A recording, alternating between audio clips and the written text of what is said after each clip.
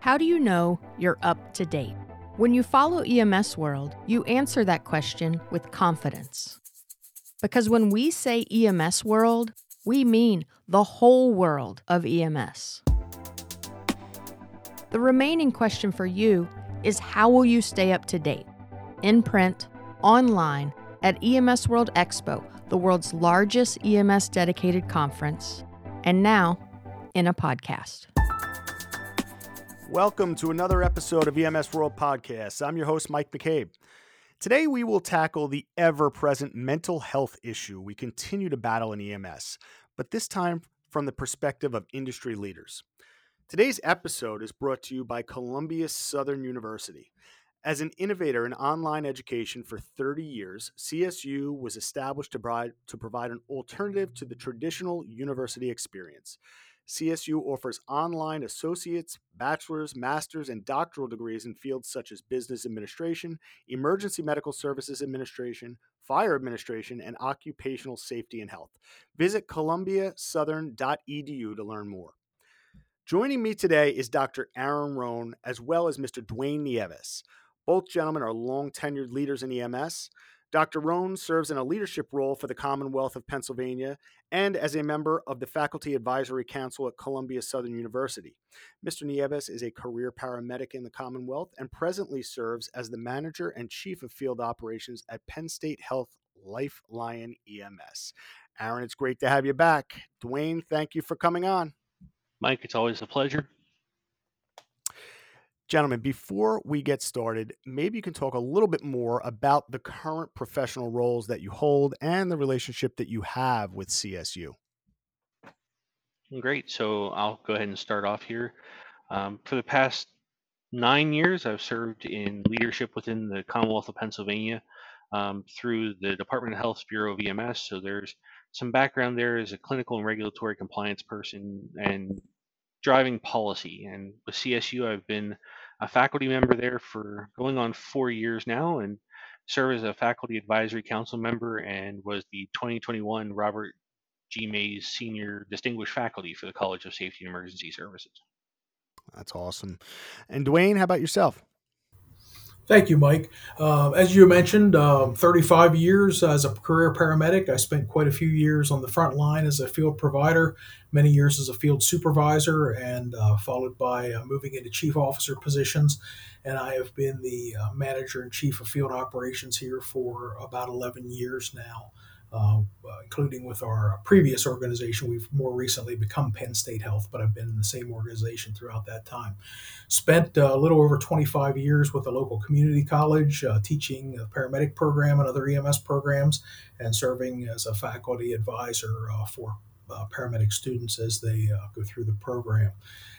Columbia Southern University, I'm currently a student and taking advantage of a lot of opportunities to put my learning there toward my profession and to do my job better in leading people and helping with recruitment and retention and helping to resolve a lot of the challenges that are facing our organization and EMS as a whole. Well, this is great. And gents, really glad to have both of you on and to get your perspective on the really ever-present topic of mental health in our industry. And truthfully, it really is a double whammy for us, as mental health has always been an issue and certainly something that we've responded to, all of the time.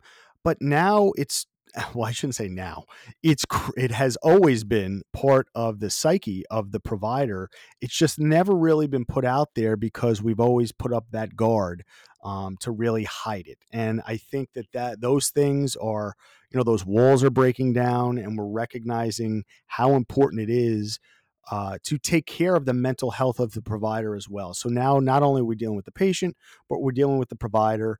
And so I'm going to ask you, Dwayne, as we lead off, how would you even define mental health as a topic in EMS these days? Well, to your point, Mike, I think it is a more welcome topic and something that's more widely accepted for discussion and recognition than it once was. And I'm certain we'll get into that as our discussion continues. But, let's face it, the nature and design of our industry is that we're exposed to all sort of environmental hazards and we have physical, mental, and emotional extremes throughout all of that. Shift work, irregular hours, irregular meals, interrupted sleep. So, there's a lot of things that can go toward breaking someone down before they even know what's going on in this profession. We go from the exhilaration of the unknown, anywhere from euphoria, to fear of the unknown as we go about our day and see patients, and certainly want to put our best foot forward and meet those patients with the competence and caring and treatment that they deserve. But the whole thing is about an EMS provider being able to keep all those things in check and do their job well, be compassionate to the patients, stay on top of their game professionally, and at the same time do well for their families, their loved ones, and friends to survive in their careers, be supportive to their peers, and preserve those personal life relationship with friends and family. Yeah, I mean, Aaron, when do you think that this started to turn here? From a leadership perspective, as to when we started to realize that, hey, this whole mental health issue is an issue, and it's an issue within our own industry. When do you think that really started to take hold? I really think it's hard to put a date on it, but kind of like Dwayne was saying, one of the things that we've noticed is our providers now are understanding that we're not robotic. We're not immune to the traumatic stresses that we see every day as a frontline EMS professional. Taking into consideration, if you go onto ems.gov, they've got, first responders appear to be at an increased risk for suicide. EMS providers are at a higher likelihood than members of the general public to commit suicide. And there's as many as 24% who have symptoms of post traumatic stress disorder. That we've tried to move from that cultural ideal that we are this brick wall of rescue and we're there to be everyone's, I don't want to say savior, but that rescue person who's there to calm the storm and get to that point of, I'm seeing this bad stuff, I'm having problems, I'm struggling with it, I need to talk about it. We've always had that belief before that any sign of weakness or dealing with emotion was weak and you were made fun of. But we need to, and we continue to work past that and start getting into better understanding of our own mental health, which also will eventually help us better treat those mental health patients that we're seeing every day. We run into the fact that there aren't enough mental health beds, but we need to be able to connect with them and not stigmatize them based off of their condition or their experiences. Yeah, and I guess building upon that, my next point would be, what connotations does mental health have amongst the EMS providers out there? And when I say that, I'm going to frame this in a way, and Dwayne, we'll start with you, but mental health, the way we view it when we're treating a patient, and then mental health when we view it as a provider problem. Yeah, absolutely. Mental health of the patient, certainly, I think we do well at being caring, compassionate, and understanding mental health issues with patients, and trying to do the right things through protocol and through the medical care systems that are available. I think that's all done very well in general by EMS, considering the limited resources and the fact that we've got to move patients and encounter a lot of patients in a short period of time sometimes. But for ourselves, to Aaron's point, not that long ago, it was generally accepted that if you're going to be in this business and you're going to last in this business, you need to be tough and you need to be more resilient than others. And it takes a special kind of person to endure those hardships and sacrifice, and it's part of the job. But if you're going to do it, you've got to handle the adversity that goes with that. And again, the stigma: I'm tough, I'm not weak, I'll work through it in my own way. And I think this stance has decreased over a relatively short period of time here, the last few to several years. And I think EMS providers are more open and accepting of the help, and more open to genuine, objective conversation about the topic to help identify an issue before it gets to them too much, where there's a point of no return, perhaps. Yeah, I was thinking about it before we hopped on, about this whole topic, because we've done a lot of podcasts on mental health for sure. But, I was thinking about it from a leadership perspective. And I was saying to myself, you know, typically the leaders these days have been in this for a long time. And I would say that arguably they all come from that old school mentality where you were to compartmentalize things. And so now, how are we supposed to turn the page on that and effectively train this younger generation that, we should be very, very cognizant of mental health, for each other? I don't know if there's a perfect answer for that, but Aaron, I'm curious about your thoughts on that since you've been in this for a while. Again, this was an old school mentality, and it was not right. Let us be totally upfront, not right. But it's also very difficult to change old habits. You're right, Mike. It is difficult to change old habits, but it's a cultural change, and those are two C words that people really struggle with: is culture and change. We've been in that similar model as other public safety of tradition unimpeded by progress, but we've grown to start to realize that our mental health is what's going to protect us and help us move forward, and that we have things outside of this career, a family, our friends, the world around us, that we need to be able to decompress from the stressors we see. We need to be able to open up to those and have resources, and trying to get people to understand the culture, that there's the employee assistance programs at many places.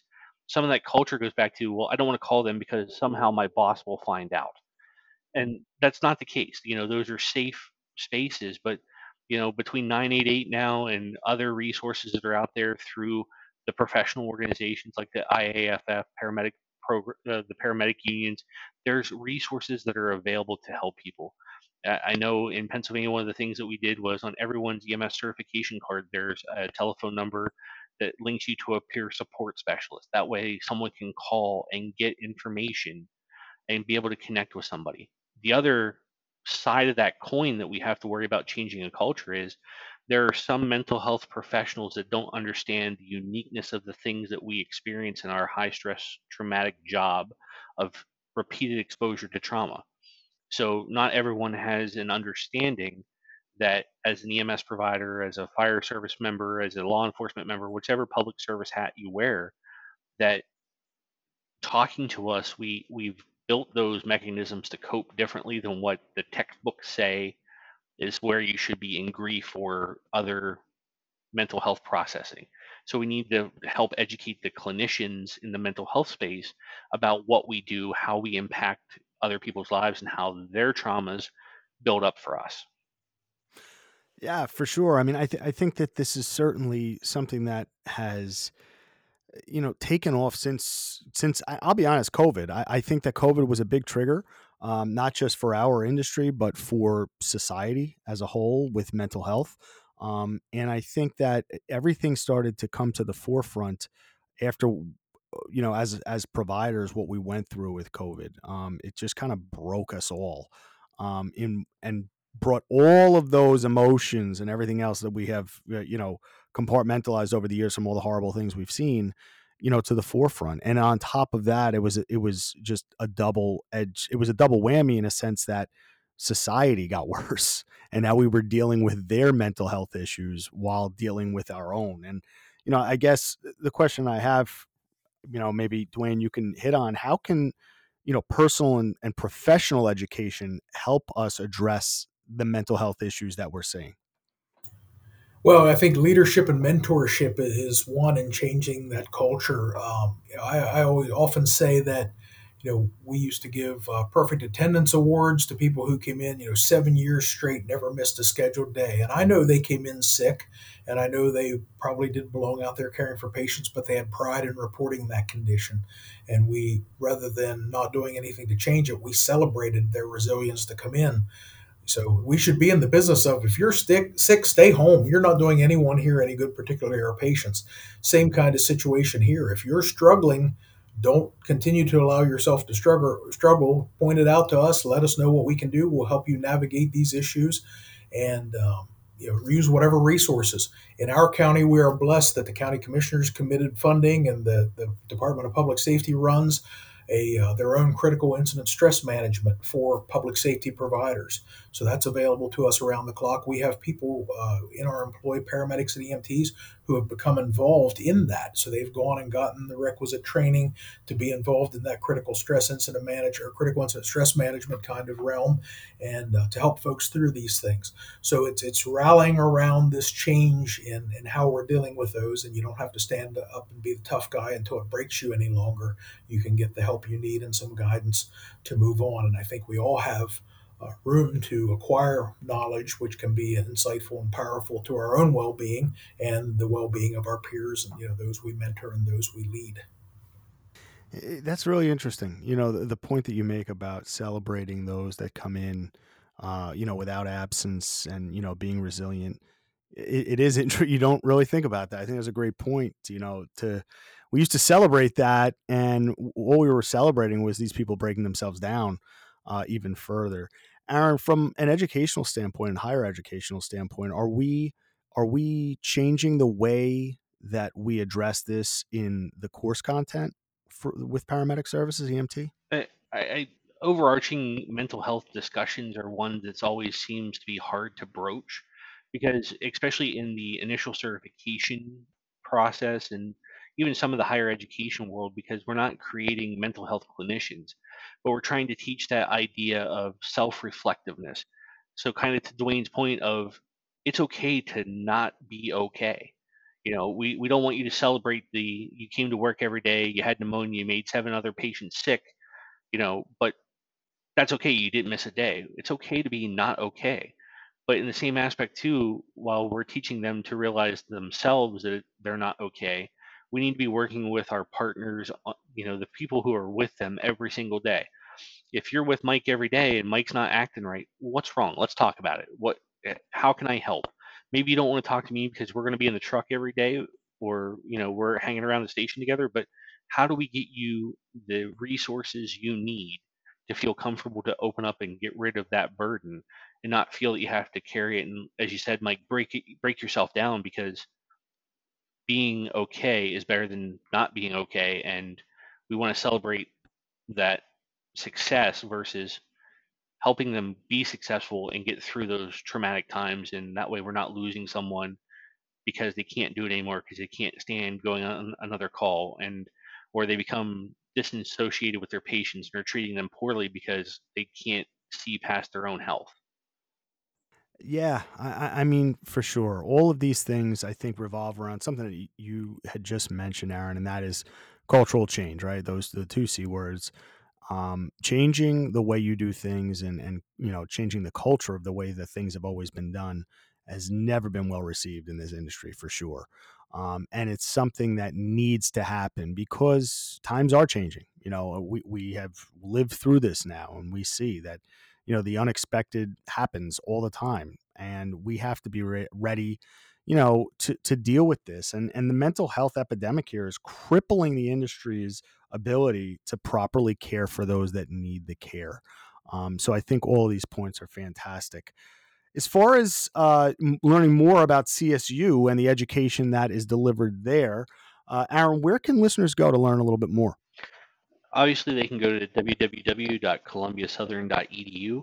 Our programs are listed there, and we're constantly bringing some new programs on. Right now, we're working on a mobile integrated health program in the EMS space and also in the EMS education world. So we're definitely moving that bar forward to include some better information for our future leaders and current leaders who are seeking advanced education.